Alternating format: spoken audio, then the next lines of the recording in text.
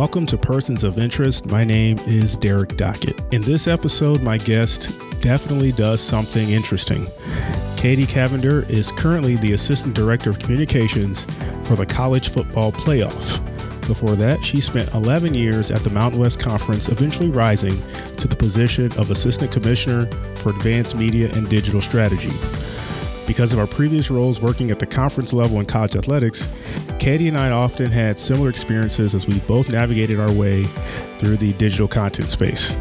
We even had our worlds collide once a year with the Mountain West Missouri Valley Challenge. But now, Katie is fresh off her first experience with the college football playoffs, and I was curious to learn how it went and how her new position differs from her previous one.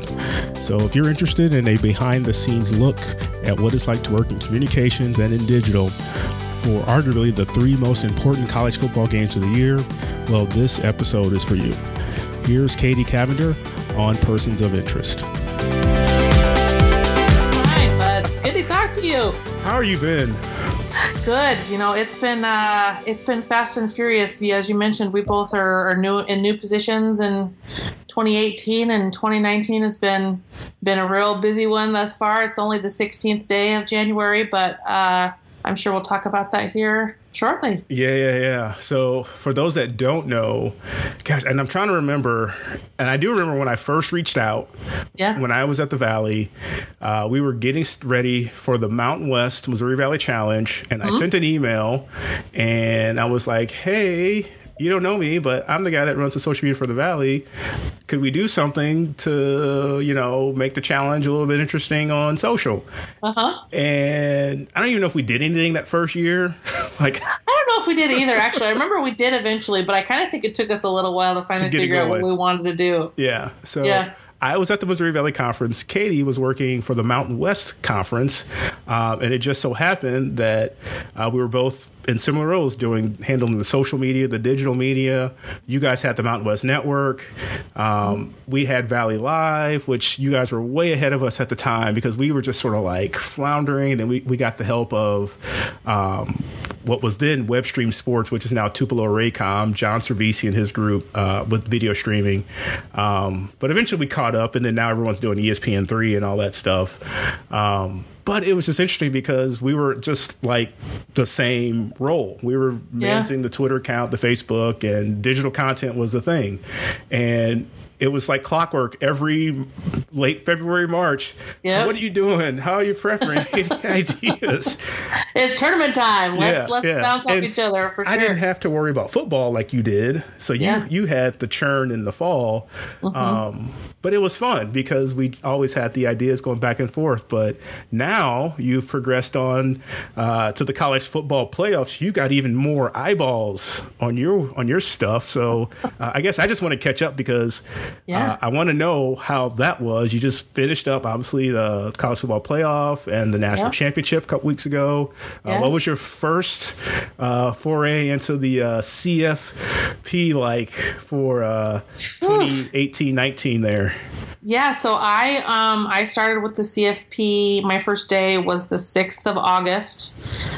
So I went straight from Mountain West Football Media Day in Las Vegas, flew back to Colorado Springs, packed some boxes, picked up my mom from the airport, had a farewell party, and drove to Texas. Wow. And moved myself to Dallas and started work about the next week after that. And it's been drinking out of the fire hose ever since, but it's been awesome. It's crazy that the day before this year's national championship game was my 5-month anniversary on CFP, and just how far we've come in the past 5 months. But it's been really super awesome. I'm our assistant director of communications, so that is part of our media operations, media relations team, but then also work with our intern. We're kind of a two-man digital and social media team, which is really awesome. And you said it best, like to take the Mountain West was super great training for me as it related to balancing workload and having 18 sports to make sure we were servicing and 13 different universities that all needed proper attention. But to take that and to focus on one sport and really the Super Bowl of college sports, I mean, quite literally as the championship of the college football space. Yeah. And to narrow the focus, but to exponentially grown the scale and the scope of what that looks like and all the minute details that are involved. And then the audiences that are so passionate about it has been a really terrific learning experience for me to figure out how to navigate all of that stuff. I was fortunate to be able to, take multiple site visits with our team to the Bay Area to help prepare for this year's national championship, which was great. I got some really great FaceTime. Rankings exercise with the new members of the selection committee, so I got to learn all about that stuff. It feels like the rankings process throughout the fall was forever ago, and the last one was December 2nd, and it's only January 16. But had some really great experiences there. I was fortunate I got to be at the Orange Bowl this year with Alabama and Oklahoma, and they're great people in Miami as they hosted one of the semifinals this year, and then, of course, was in California for 12, 13 days in executing the national championship. So it's been a whirlwind. It's been a lot of fun, but now it's fun to regroup and debrief, and we're kind of setting the reset button and focusing already on 2020. We've got a trip to New Orleans set here in a couple of weeks to start and hit the ground running again. Wow. It's pretty crazy. That's funny. So that leads me. I've got so many questions about how this works, because when people from the outside think about college sports, from the conference standpoint, they always say, oh, you've got, this, and the other. And I always tell people, well, don't forget, we got cross country, we've got volleyball, we've got softball, we got swimming, we got this, that. It's not just basketball or football or, base, whatever it is. Here you are now working for the college football playoff, and it is a focus. It is a narrow focus, but there are several different parts of it, because you guys have the weekly rankings that came out during the fall. And that was part of the social content that was always there. You guys were doing live content on each one when their rankings did come out. I know there was the partnership with ESPN and how that worked out. So I'm curious what the process is of preparing. So college football season starts in August, and you guys aren't releasing rankings yet. You guys weren't releasing rankings until a couple weeks into the season. So obviously there's probably already, the committees thinking about what they're doing and what their focus is. But from your standpoint, what's the prep leading up into the fall and how you're doing the rankings, the content? Sure. So it was a lot. This past year was a lot of baptism by fire. It was a lot of, okay, what's the next hurdle we have to cross? So when I first started, it was making sure that our historical media guide was all updated and ready to go. So like our year in review stuff that we do, and making sure that was ready to go on our website, getting that all refreshed before the season kicked off. And then the next step was focusing on, we do a bunch of mock rankings exercises. So we bring in administrators from all over the country, talent from ESPN. We have about a 2-week period of mock rankings exercises. Even some student journalists from universities across the country come, and they get to sit in the actual seats. Okay. So similar to how the NCAA does the basketball mock selection. Okay. Yeah, so we do that. It's set up exactly like the selection committee does when they start meeting in mid to late October-ish.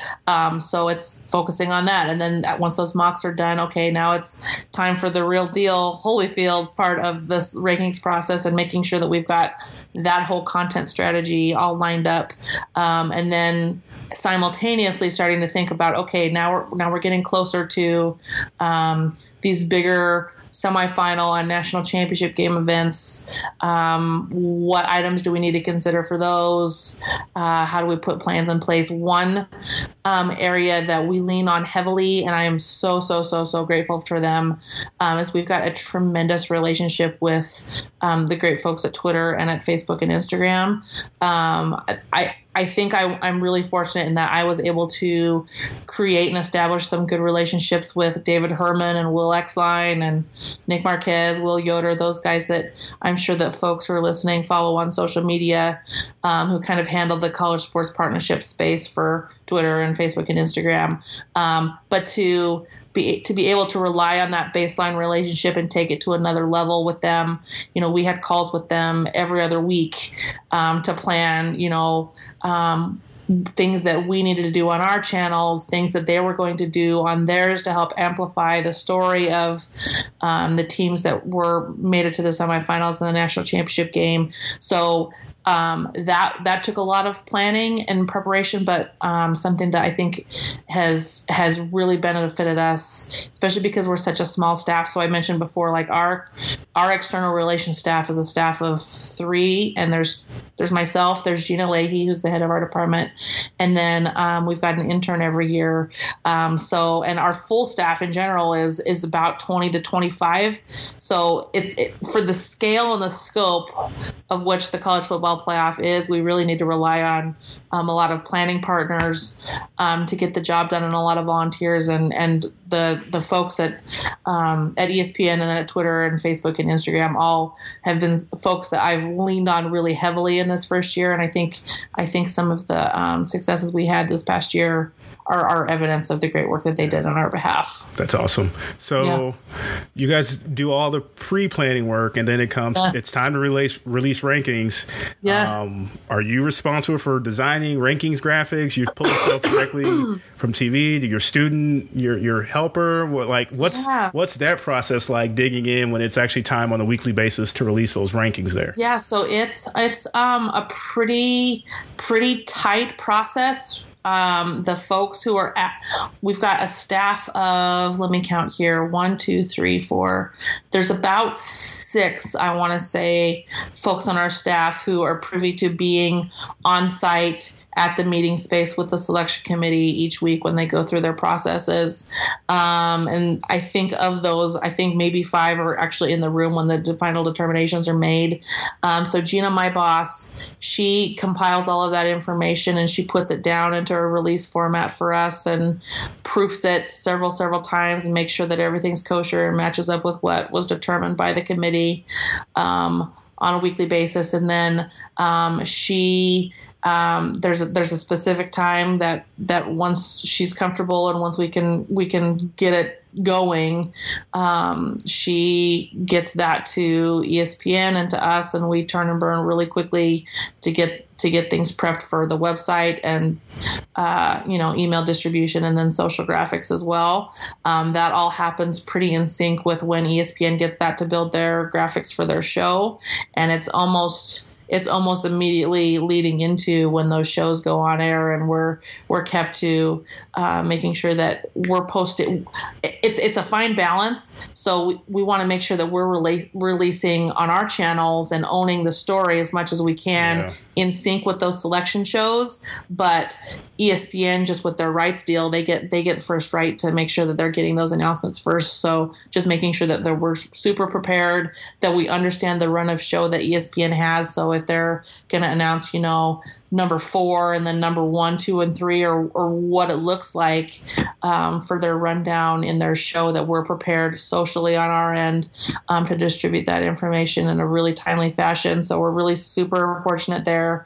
My intern Megan and I would seclude ourselves. We've got 2 conference rooms at the office. One of them is called the Bowl Room. It's got the logos of all the New Year's Six bowls in it, so that's why we call it the Bowl Room. And it's got some privacy shades in there. So usually when we get the go ahead and the green light, she and I will go in there and lock ourselves in, and all of her fellow interns would take boomerangs and things as the shades would come down, that we were kind of secluded and working on things for our own. So it's super, it's a crazy, awesome privilege to be privy to that and to be part of that process. But with that privilege comes a heck of a lot of responsibility, and to make sure that things are tight and right, and that things aren't getting leaked and we're not having having issues that some of our counterparts at other places across the country. I think it was a couple years ago, there was a big mishap with NCAA bracket reveals, things like that. Yeah. We want to make sure that doesn't happen for CFP. And so far, at least in my first year here, and as I understand it, in the first 5 years of the CFP in general, we haven't had that problem. So good to be in lockstep. We intend to keep that the same moving forward. Well, it all looked great. And of course, as a graphic designer, I love the consistency of how everything looked throughout, all the way through the championship game, of course. So you do the rankings, and then you guys release the top 4. So we've got our playoffs set up. Of course, that's a big day. So I'm sure even more tighter knit and even more lockstep there when you actually releasing the top 4 teams. Besides the responsibility of doing digital and social during the season when it's rankings and on a weekly basis, what are your other responsibilities during the season prior to the playoff actually starting? Like, are you traveling to games? Are you just like tweeting about other college football games that are going on? Like, what are you doing in particular during the season? So a lot of my role during the season is really communications and media operations heavy. So again, maintaining website, if there's any press releases that need to go out, things of that nature, and then preparing for those media events that we have throughout the year. We've got a big news conference in November where we announce the talent lineup for AT&T Playoff Playlist Live. We have this 3-day music festival leading up to the national championship, and so that's usually a big to-do for us to announce who those talent are, and then making sure that all of that announcements and the graphics and things of that nature are all put into lockstep there. And then a lot of it is just a lot of national championship prep. We are really fortunate that we've got a whole army of media operations volunteers, and we've got a whole team that is social media focused that come, and we basically kind of tongue-in-cheek but affectionately term them as we're kind of a traveling circus. And so we have folks come with us from place to place to place that really help us with stuff like that. So this year, Megan Bordeo, she's our intern, and she is a graduate of Oklahoma State, and she is extremely focused in digital and social. And I'll have to give her some big props. She this year took the bull by the horns and really identified a team of social media, I would say young influencer type stars from across the country that are either getting close to graduating from college or have been out of school for just a couple of years, that are video producers and graphic designers and people that were specific for just writing captions. And so she did a whole recruitment of a team of about 13 to 14 people that came with us. So then it's preparing, manuals and style guides and here's how things want to go, and all of this big lead up until we get to game week. Which is kind of a lot different from the conference space, as I'm sure you can appreciate, just having games all the time and always having something to execute. It's like you execute something and then you're on to the next game and you just keep going and going and going. There's a lot more buildup here, but the payoff is, I think, even that much greater. I think the satisfaction that we left the Bay Area with this year is something that I really still cherish now, a couple of weeks later. And I think that's what is a great appeal of working on this project in general. So like I say, it's a lot of prep work, but it's also, communicating with those great partners that we have. And then once we get to identifying the 4 semifinal teams, we did a bunch of communication and integration with those digital and social teams and those communication staffs on their campuses too, to make sure that they're, hitting the thresholds that they need to in the CFP handbook, or we're answering questions that they may have about how they can get access to content or how we can cross promote and amplify each other. So it's growing and changing and evolving, and it sounds like we've made some great strides in the 5th year here, and I think it's going to be really nice heading into year 6 that some of this stuff will not feel as much like the wheel feels invented now, so to speak. So like it'll be nice to get into year 6 and to have some precedent on my mindset of like, okay, here's how things go from month to month, at least during the football season. I can only imagine, because I'm thinking back to way back in 2010, 11, when I first started, and I'm like, okay, I've been to Arch Madness. I know what the tournament's like as a fan, but here I am now. I'm supposed to be doing this. What am I supposed to do? And then you go through the first year, and I'm like, okay, that was okay, but man, I missed the boat. I could have done this. I could have done that. And I learned on the fly, and I just started doing things, differently year after year, that I'm like, okay, this worked out well. Let's continue doing that part. Yeah. And not so much. Absolutely. So, I had the frame of reference similarly, like coming into my job here at the CFP, I could rely on the Mountain West Football Championship, the Mountain West Basketball Tournament, things like that. But the last time I had been to a national championship in the college football space was when I was an intern for the Pac-10 at the time in 2006. You said the Pac-10. The Pac-10, yeah, not even 12. Back in the day, I am that old, ladies and gentlemen. And the Pac-10 at the time ran all of the media relations efforts for the Rose Bowl game. And that year was the national championship with Vince Young and Matt Leinart and Reggie Bush. And we all know how all that ended. But it was crazy. Apparently it had happened 13 years ago to the day, on one of the days that we were in the Bay Area. And I saw a bunch of social media traffic about that. And it was crazy to reflect on, gosh, to finally be at my second national championship game 13 years later to the day, and just to see how the industry's changed, how the roles and responsibilities for those of us who work in this space in college sports have changed. It's pretty remarkable, but it's also pretty cool too to have had that full circle moment. Yeah, and technology obviously is a big part of that. Because obviously, we all know what's happening with Twitter and how social and digital keeps changing on a monthly, if not weekly basis or whatever it is. So okay, all that happens, and now it's time for the semifinals. You've done all your build-up. You've got prep. Are you at both games? You go to one game? Are you assigned to one? You're following? What's your process during the national semifinals? Yeah, so we split up our staff. Both semifinals are on the same day. So I was on site. I was in Miami for the Orange Bowl, and Gina, my boss, like a jet back across. Wouldn't that be awesome? Gosh, that would be really cool. If we could I honestly thought that might have happened.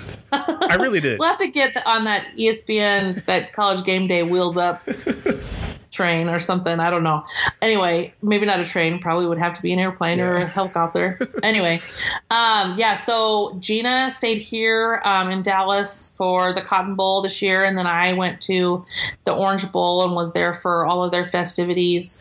And really, we are there to lend support to the host media relations staffs if they need anything, and then we've got folks from our team operations, and then our C-suite executive staff are there as well. So we kind of divide and conquer that way. So lend helping hands. We kind of are there to also observe and make sure that there's a little bit of policy that the New Year's Six Bulls need to follow the years that they are deemed the playoff semifinal games. So making sure that we're there to offer support if those thresholds aren't being met, or identifying what those needs are, and then the other big component of it, which is similar to NCAA basketball, is being there for once each game is over, hosting the transition meetings afterwards. So helping the winning teams get prepared, because the turnaround's so quick. This year the semifinals were on the 28th, so it was a Saturday, and the national championship was a week from Monday afterwards. So it was about a week turnaround time for the teams that advanced. So making sure that they knew like where to ship all their stuff and when they were arriving and how they were going to go through their processes for their, travel party tickets and hotels and all of that minutia that the average sports fan has no idea is is vital to making an event be successful.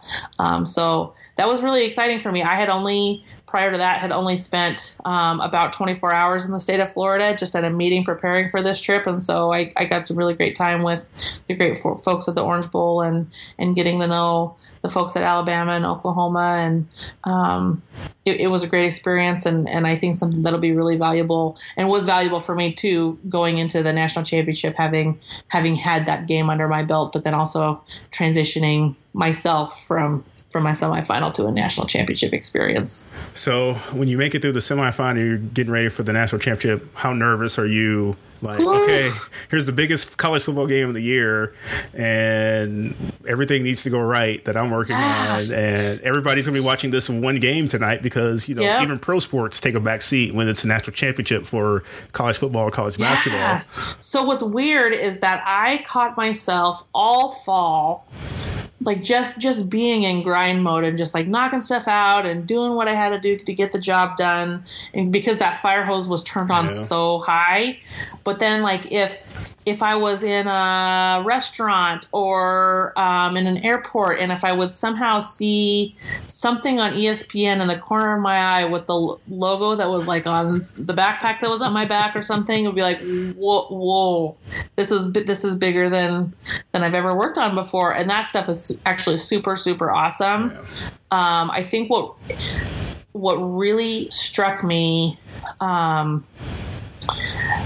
in the Bay Area, and it took some time to finally get there, but there was a moment in pregame in the press box where Bill Plaschke of the Los Angeles Times, and he's also on Around the Horn, he's been a columnist for the LA Times forever, and I've admired his work forever since I was a high school student, came up to me and thanked me for all that our staff was doing to make this a great experience for the media, including himself. And that's cool. And for someone who I had admired at that echelon of sports media, and who I had admired for years and years and years and years, to seek me out and to thank me for that, like, that kind of blew my socks off. That was pretty insane. But again, super, super privileged and super blessed to be able to get my hands on something that people are so tuned into. But the funny part is, too, I think you'll appreciate this. I caught myself at sometimes during the game, you're busy and things are going on. I caught myself a little bit having some FOMO because I had spent the previous 4 years in the CFP at home in front of my computer watching the game, and then having my second screen experience with all my friends like you on Twitter, like analyzing what the social looked like or what the commercial was, or, oh my gosh, did you see that play in the game? That it was kind of weird to be on the other side of that. I'm not going to lie to you. So I've been poking around asking some of our mutual friends, like, hey, how did it go? Like, what was going on? What did I miss? What was going on during the game? Which is, it's kind of a surreal experience to feel that a little bit. Yeah, I felt the same way last year. I went to Arch Madness as a fan. I got to sit in the suite, and I actually didn't check out Twitter a whole lot, if you can believe that. But after like so many years of making sure I got that dunk or I got that alley-oop, and I'm making that GIF or GIF or however you want to say it. Yeah, right. And I'm snappy TVing away. Yeah, and here I am, just like, I'm just watching it, and it's just sort of weird. Like, it is weird. It's weird. Like, I don't know what to do. It's just sort of, you throw your hands up. So I was wondering if, like, you find yourself like just watching the game, like, oh, I'm so busy, I know I got to capture this, I got to do that. Like, I noticed that I went to my younger brothers played football at Boise State, and they still live in Boise, and I went to Boise for Thanksgiving. And so there was a Mountain West football game there that I was able to attend, so I got credentialed and, went to the press box and on the sideline or whatever. But I didn't really have any game day responsibilities, and so I didn't have my computer on my person. Probably I didn't weird. have to in-game tweet any of it, and I kept, I didn't know what to do with my hands. Yeah. Or to just take in the moments is super awesome, and it just makes you reflect, like, this is why we really love to do what we do. I think that's one thing that this position has kind of reinvigorated in me is not, and this is not to say that I didn't adore my time at the Mountain West, because those people have become family to me and will be that way forever with the schools and the conference staff and all of that. But to be able to have a little bit of that reflection time and to take a step upward and to be able to see and appreciate the impact of what you're doing when with folks so excited about it, I think that's super cool and something I'm super grateful for. It's all about perspective, right? I mean, you know what you're doing. Like I'm getting the same thing now. Like I'm not as heavily in sports. Like we have high school sports, of course, is like the main thing that I'm using as a marketing tool. But the perspective is it's like, man, I'm doing this for the kids. I'm doing this for our students of our school district. And when you hear them come up and says, "Oh, this is so awesome," or thanks for taking these pictures, or just that kind of thing, the perspective just changes. So like the outlook and the reasoning and that kind of thing. So I mean, the fact that we do what we do. And even you now in your current role, like we get to, hang out with kids and talk about sports stuff. It's really awesome to get to spend, your career doing that. There's not a lot of people in this world that can say they get to do that kind of stuff. And I just feel super blessed to be able to be on the wagon as long as I have been. So you guys obviously probably have some recap, and you probably ever started that process. But you've been through the ringer, so to speak, of going through the process of the selections and the rankings each week and the actual semifinals and national championship game. When you take that into consideration and look back, I mean, you were at the Mountain West for like how long? 11 years? Almost 12 years, like 11 plus. Yeah. So you had a longer run there than I even had at the Valley. So because I was only there for 7 years. Yeah. So when you take all that into perspective, and those are, when you think about it, I mean, they're different. I mean, what you, and here, the other thing, and I'd love to get your feedback on this. We see a lot on social media, and you interact with people that are working in college athletics. The majority of them work at a school. They work in a department at a university or college. There's not many of us that work at the conference level, and it's just a little different. We're not on campus. We were responsible for the championship events and here and there, so it's a little bit different to, I want to say, get attention, but to realize what we're doing is just different, but we're doing it a different way with a different twist. And we're responsible for the 10, the 12, the 14 schools in our conference, making sure that they get an equal share of the coverage too. So no doubt. I always try to let people know, man, when I was at the Valley, it's great to tweet about Wichita State or Loyola, whoever's doing great. Right. Sister Jean. Right. But don't forget, you're tweeting for the conference, not for that school. So every sport matters. You got to find those spots where those other schools are doing great. You got to tell those other stories, regardless if they're sport related, academic related, whatever it is, finding the balance. Yeah. So now you go back, look at the Mountain West, and everything I just ratted off, you're all familiar with. Sure. But the focus is so different and narrow at the college football playoff. Is that just relieving? Is it an adjustment? How do you look at that and compare it? It's different. So we have made it a practice in the past to make sure that we're not doing any specific promotion of specific football programs during the football season. Our focus during the fall in our content strategy is really on the rankings, the rankings process, and more of an education piece than a promotion piece. That has taken some getting used to, and keeping the hands away from posting score updates or highlights or any of that stuff. And the other part I will say is that I've really been fortunate, and particularly with Megan, our intern, on reinvigorating a bunch of creativity and not relying on what's easy, what I felt was easy at the time with Snappy TV. So, in my previous life, we were really fortunate, and we could use Snappy TV to highlight the heck out of stuff on all of our channels, and we did, and it paid off for us. We don't have that luxury now, just with the way that our rights contract is tied up with ESPN, and that's absolutely fine. It's it's like I say, it's instilled a new sense of creativity, I think, in us to be able to look at things in a different way and to tell the stories at angles that maybe you're not just the standard, here's your highlight reel type of a situation, which it felt like a challenge when I first started, like, gosh, how am I going to get this done? But the team that Megan put together did a tremendous job without us relying on that tool at all. So it can be done, folks out there who are listening. Like, it can be done, and it's kind of nice to push yourself beyond the limits and to look at things in different ways, because at the end of the day, that's also what's going to cut through the noise. Like, you can find those real-time highlights pretty much anywhere. And Joe Blogger's going to probably do that from his apartment or his house anyway. So how can you still identify and resonate with your audience? Thinking about things in a different way has been a cool opportunity for me too, that I didn't really anticipate coming in. Yeah, that's awesome. I mean, we always talk about find some way to cut through the noise and do something different that makes people want to follow you, and makes people want to like your page and do all that stuff. So actually saying that is one thing, actually doing it and doing it well is another thing. So no doubt.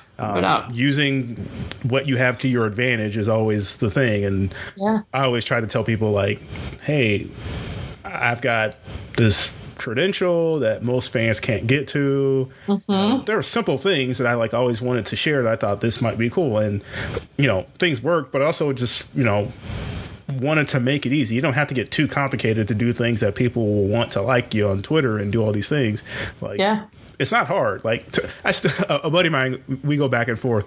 Twitter isn't brain surgery, and creating content isn't brain surgery. Yeah. It's just what you're doing with your time and how efficient you are. Yep. Some people are creative by nature, but it's not like you have to really dig deep and go into 6 meetings to figure out, what are we going to do? It's like, I'm a big fan of the show Top Chef, and I find that they say on that show all the time, like, if you're gonna make soup or a salad or something simple, make it the best darn soup or salad or sandwich or whatever it is. That's a good analogy. Make it the best you can. And so, to me, this feels nothing different. If you do things simply and cleanly, sometimes those speak the loudest to people. Yeah.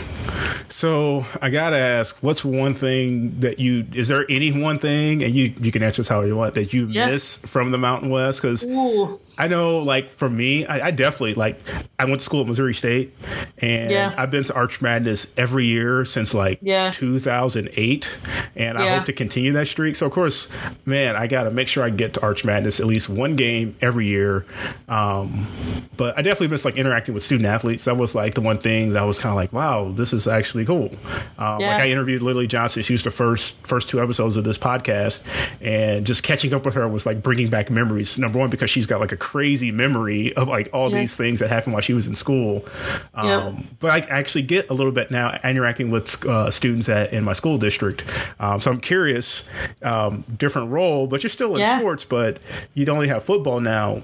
Missing anything from any other sports or interacting and going to campus? This next couple of months is going to be really interesting. So I think you're fortunate in that you're still in St. Louis, and so you've got the luxury for Arch Madness to be down the road. Yeah. I moved to Texas, and so Mountain West basketball tournaments is in Las Vegas. It's not right in my backyard. So watching from afar, and it actually was even a little hard. The first couple of weekends of the football season was even hard, not being the past couple of seasons I had spent in the command center at the Mountain West headquarters with our sport administrators and our officials coordinator and our lead comms guy the last couple of years doing that. So getting used to that whole regimen and not being there with them. Basketball tournament, like I say, is going to be kind of an interesting thing to be a fan. But it's also been kind of cool too. It gives me a deeper appreciation for that. And I would say the biggest thing that I miss the most out of anything far and away is just is just the people. Like I said before, the people at the conference office and at the Mountain West schools had really and truly become like family to me. And we are so fortunate that it's 2019. I'm glad I didn't say 2018. It's 2019. Good job. That we've got technology like you and I Skyping now. I've got, FaceTime on my phone, text messages, all of that kind of stuff that I've had the luxury, especially this past week, at the national championship, I was able to see 4 or 5 different people from my time at the Mountain West there. So that part is nice. But having the day-to-day with those people who I was working in the trenches with there, that's the part that I miss the most right now, for sure. Yeah, I can definitely agree with that too, because obviously a lot of the administrators and, other coaches that you see on a regular basis or semi-regular basis, going to coaches meetings and administrator meetings, conference championship events, and, when the school's hosting something, you go there. Yeah, definitely those things that you sort of like, wow, that's weird. Like for me, you're still working deeper in sports than I am, but I'm like, I don't travel anymore. Like my traveling is between my school district and it's from one school to the other. I'm in St. Louis, so it's sort of like, and I've gotten like I said, I went to Missouri State, so I'm down there a little bit more with some alumni related stuff. So I get to see those folks. But it's just different. It's just different. Yeah. So I was curious to get your take on that. Yeah. So the only other thing that I'm sort of curious about now that you may not even know this, playoffs over, it's the calendar's flipped and everyone's in basketball mode now. Mm-hmm. What does the college football playoff do from now through August? Like, are you guys just debriefing, gearing up? Like, is there some people? I'm guessing there are some people that think they don't do anything except sit there. Like, I know there's probably some planning. You wouldn't believe the number of people who ask that. Yeah, I know there's got to be some marketing. Like, I'm thinking of what I did at the Valley just for Arch Madness. Like, when I tell people, we literally would start gearing up for Arch Madness in August. Like, I started designing media guides and program covers and ticket brochures in August, and they're like, really? The tournament's not till March? That's how early it starts? We got to get the TV commercial done, the radio commercial done. So I'm wondering, now that the focus is a little bit narrow with this college football, what are you guys working on up until football season comes back around? Right. So we do a bunch of debriefing. We're doing that now, a bunch of reconciliation and compilation of notes on takeaways that all of our vendors, all of our media, all of our volunteers, all the feedback that they're giving us, and then that we have internally as a staff. And we kind of just have, I think we've got 3 or 4 pretty rather large meetings where we'll go through line by line and debrief on all of that stuff to make sure that all of those areas are addressed. It seems to be an ongoing process, as I've understood it, as it relates to future hosts. So last year, I believe there were 2 trips made by CFP staff to the 2020 host, which is New Orleans. Next, I think the 12th through the 14th or something, we've got our first site visit of 2019 to New Orleans, and we'll do that on a monthly basis here starting next month. So that's to get a lay of the land and make sure that we're scoping out the venues and getting all of our architectural drawings set up so we know where things will be laid out, and working out all of those details for media day and Playoff Fan Central and just all of those fan events that we have in addition to the game. And then it even goes as far out as 2 years out. So we've got a couple of meetings we'll have this year with Minneapolis hosts. I believe it's Minneapolis. No, it's not Minneapolis. It's Miami. I've lost my mind. It is Miami. It's going to be cold. Yeah. Well, the future site hosts that have been selected. So 2020 is New Orleans. Then it goes Miami, Indianapolis. Okay. I was having a Charles Barkley moment there, I think, maybe.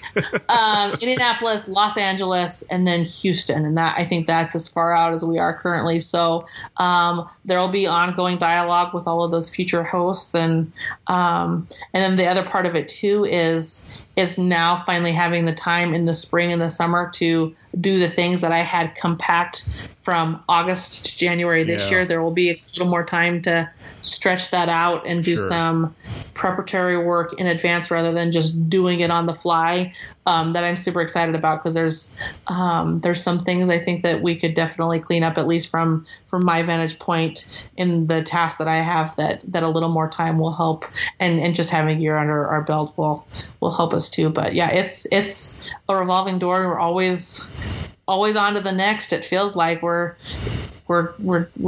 turning and burning, and it'll be football season again, I think, before we know it. Signing days in a couple months. And then today we announced the incoming class for the selection committee. The selection committee they serve 3-year terms, and so we have outgoing members that whose terms end of January, 1st of February, and 3 new members coming in 1st of February. So there's always something going on. Yeah, we've got spring meetings going on around Football Bowl Association and all of that stuff. So there's always it's football season all year long. I'm learning, but it's super fun. I wouldn't have it any other way. So you pretty much, for folks that do work in college athletics, we always talk about, well, it's a summer project. That's always the term, a summer project. When in reality, especially if you've got a baseball team that goes deep, or a kid in NCAA outdoor track and field, and they're playing into the first week in June, and you're still working and doing stuff for that particular team,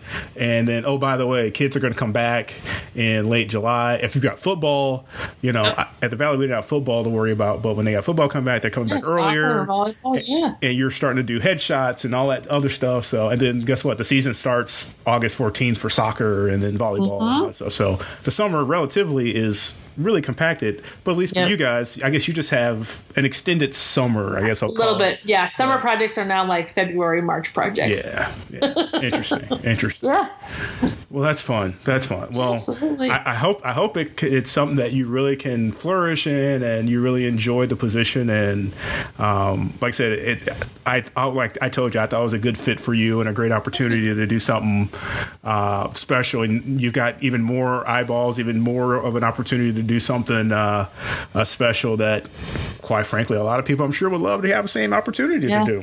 So. Yeah, I feel super fortunate. That is for sure. Don't know how I got so lucky. All right. Well, I always like to end the podcast with 5 questions. And are you ready?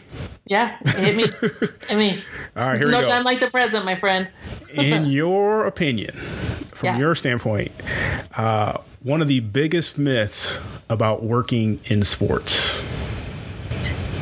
So it kind of fascinates me that there are still people out there who, I'm going to really dumb it down, and it probably shouldn't be as dumbed down as I'm going to make it. But there are people out there who still think that working in sports means that you sit in a skybox at a game, and you've got a beverage and some popcorn, and you watch the game.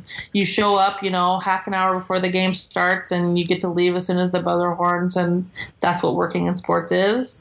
When it's not that whatsoever.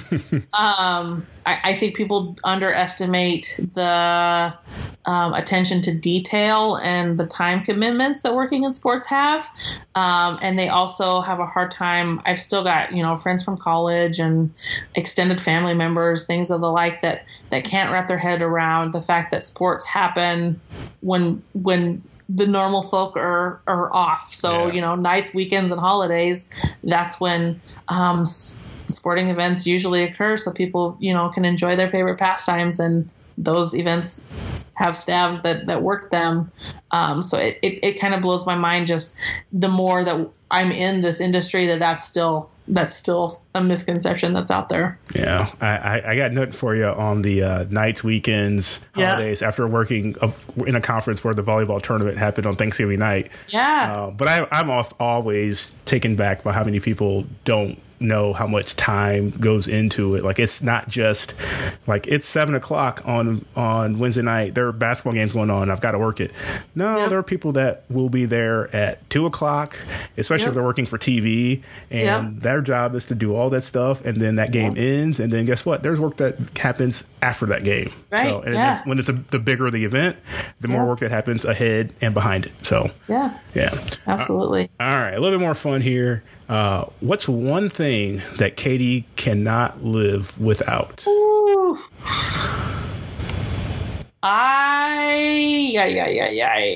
It's going to be a toss-up, and I'm probably going to say it's split between iMessage and Twitter. I wouldn't have expected that, actually. Between the two, because the easy answer would have been my phone, but I use iMessage and Twitter a lot on my laptop as well. Yeah, I do too. It's kind of a mainstay in my life and a godsend. So yeah, I need my iMessage and I need my Twitter. All right, no, that's fine. That's fine. Yeah, what do you think I was gonna say? I actually thought it would have been non-Twitter or digital related, because I feel like, to me, I wouldn't think of it because, well, if I were still working in sports, because I don't have to tweet as much now. Oh, right. But I would have been like, man, I can throw that aside. Like now, Twitter's just strictly entertainment for me. Yeah. And I just like sharing what's fun information. Like I don't have to sit there and grind through a basketball game and tweet about it. Yeah. So I don't know if you would have the same thought about it. Currently, that's what it is. Maybe in a couple months' time, we'll see if that's the same. But currently, that's what it is. We'll see. See what happens once your extended summer happens here. Right. Yeah. Exactly. All those bonbons I'll be popping on the beach somewhere. All right, here's a good one. Now that you're through the playoff, when you're not working, you really enjoy. Ooh, when I'm not working, I really enjoy sleep. I really enjoy sleeping. Sleep's good. I really enjoy going to concerts, and I really enjoy spending time with my family because I live in Texas, and it's the furthest east and south that I've ever lived. My closest family members, I've got some in Colorado, and then some in Nevada and Idaho and California. So any chance I can get to get home and spend some good quality time with my family is definitely appreciated. Diverting from my questions a little bit, are you enjoying being in Dallas and in Texas? Getting used to it? Yeah, there's so much to do down here. It'll be nice as part of this extended summer to kind of get a lay of the land and figure it out. I've been really fortunate I found an apartment a mile from CFP headquarters, so I've kind of just made the loop from my apartment to the office to the grocery store to Target to the dry cleaners and back. That's kind of all I have needed, at least this fall. But to be able to get out, I went to the Red River Rivalry this year during the Cotton Bowl and or at the Cotton Bowl, but during the Texas State Fair, and just getting to meet people and see things. There's a lot to do down here, and everyone has been super, super, super friendly, even just passersby randomly. So it'll be fun to get out and explore and see this new big massive city that I'm living in. Yeah. My wife and I we went there, and it was years. I mean, this is probably 2009 or 2010. We went to Dallas for a vacation, actually in March. So I know it was before I worked at the Valley. That tells you they we went to Dallas in March. Awesome. And we saw the touristy stuff. We did the JFK Museum and Botanical Gardens, their zoo, their aquarium, and loved it.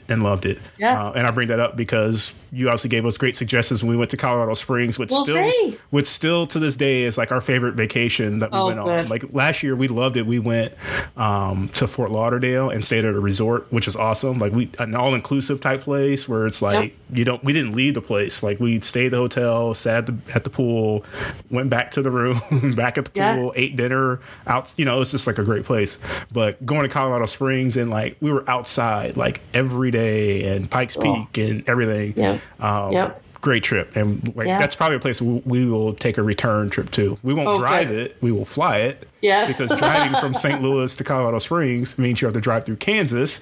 That part was rough. That's a haul, but we love that trip. We love Colorado Springs. So good, it's beautiful there for glad sure. To hear fitting in and you'll find your way around Dallas. Yeah, I think so. Okay, back to my questions. Yeah. Speaking of, as I just talked about vacations, yeah, your favorite vacation spot is? Ooh. Okay, so I haven't been to Hawaii in quite a while, but Hawaii's up there for me. But you've been. I've never been there. Oh yeah, see, it's nice. I've only been for football games, but it's not not a terrible place to go for a football game. I would say so. It's kind of a toss up again. I'm a little indecisive. I like lots of things.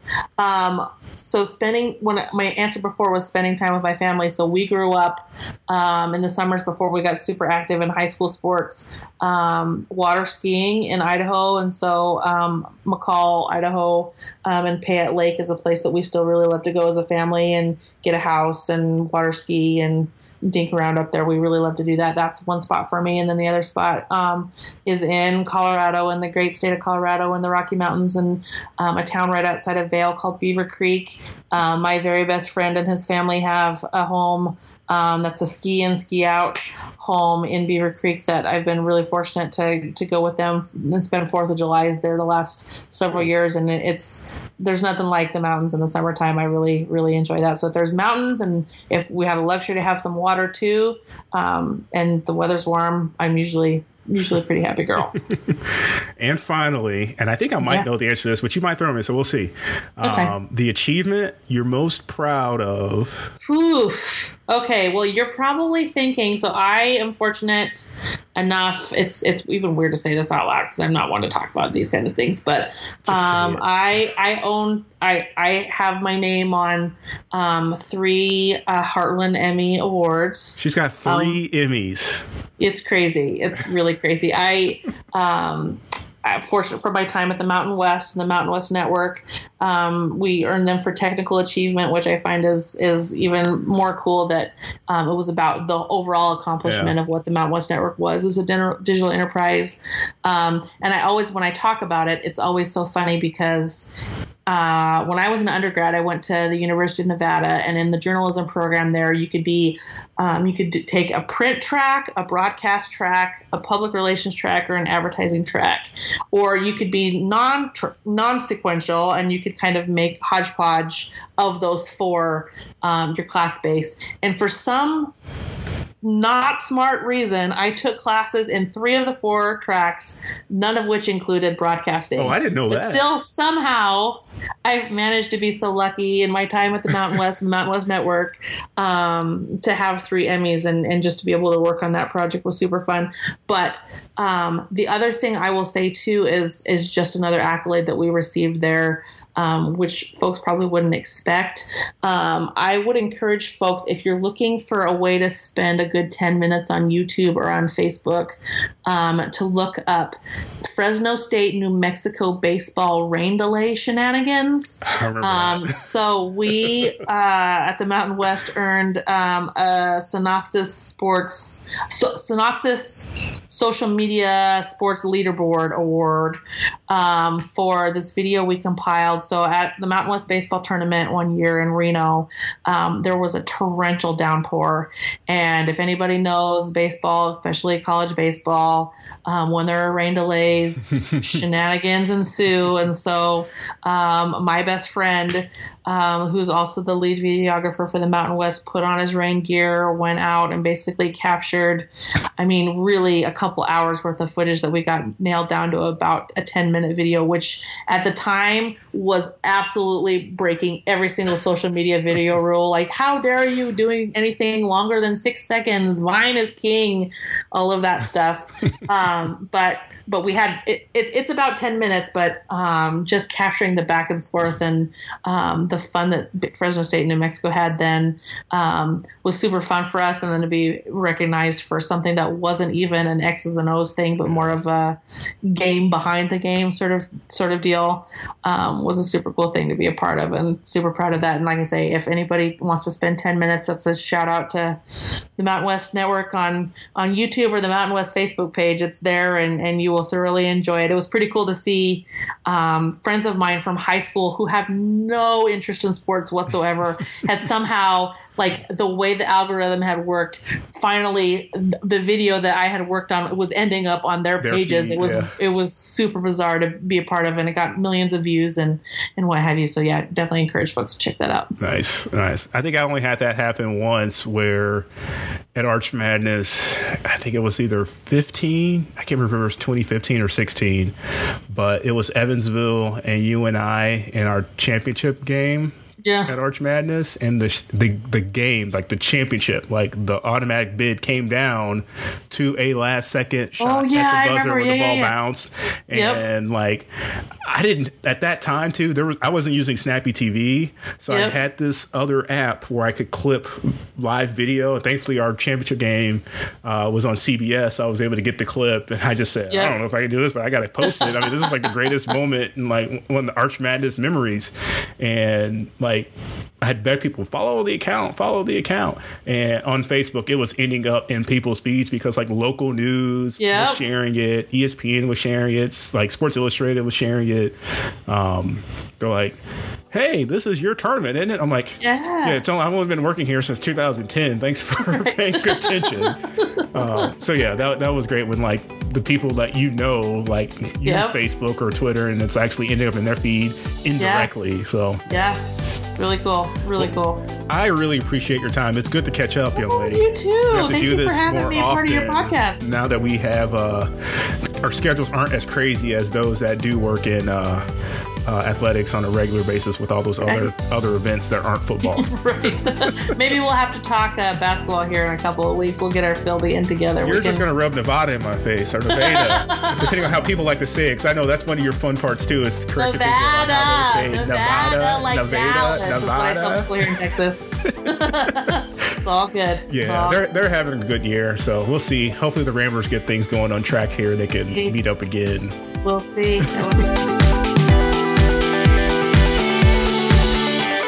Thanks to Katie for taking time to join me on the podcast. You can follow her on Twitter at Katie Cavender. That's KATIECAVENDER.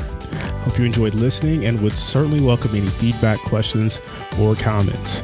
Feel free to shoot me a tweet at DDocket, that's DDOCKET, and you're welcome to leave a rating and review on Apple Podcasts and iTunes. And now, if you listen through the Anchor app, you can also leave a voicemail message there as well. So just search Persons of Interest if you're listening there, bookmark it, of course, but there's an option to leave a voicemail message, and I'll receive those. Thank you for listening to Persons of Interest.